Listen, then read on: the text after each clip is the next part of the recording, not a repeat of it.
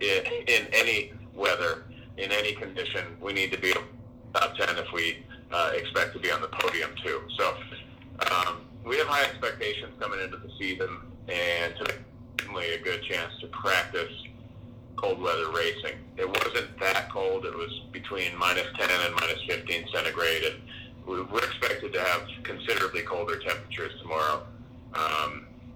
So that will be a test, making sure that athletes don't get chilled in the race. That's actually something that can happen here on this Saturday stage race, Saturday in Ruka, where it's the first distance race of the season.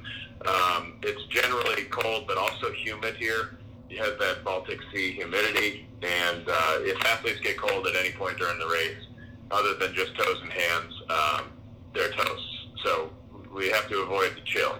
And I think everybody did a good job today. Awesome. Kind of sticking with the women's side first, normally we see Jessie kind of progressing into the season. And in the media conference this week, she was talking about her plan to peak for the Olympics and just how that might be reflected in her early season results. But then we saw her win the qualifier today, so I'm just curious what your reaction was to that result. Yeah, impressed but not surprised. Jessie, I think, has traditionally worked her way into period one.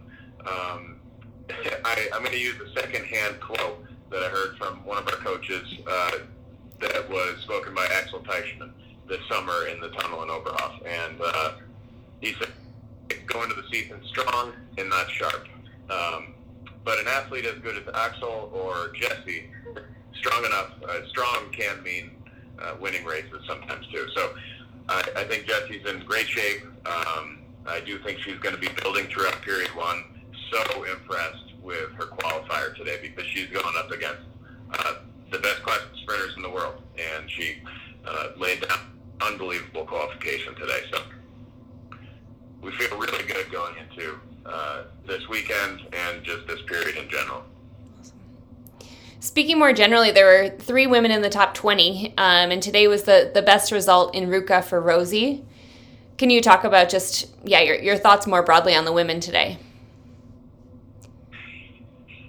Anytime we have 3 people qualify in the first classic sprint of the season, and much less of both genders, that is pretty notable. And so I think we probably expected to have between 2 and 4 women qualify in the classic sprint today, and so we were very happy with having 3 in there, and 3 in the top 20. At the end of the day, that's killer. Rosie's race, I thought, was just another year of taking a step in the right direction, where she's skiing more aggressively, she's stronger, she's faster, she's skiing with tactics. And while, sure, it's disappointing to get eliminated in third with a heat that just wasn't fast enough, I think this is exactly what Rosie wanted to see out of her sprint today. And we're really happy. I mean, it was all high five. It wasn't like, oh, shoot, so sorry you didn't advance to the semis. It was, we were psyched area.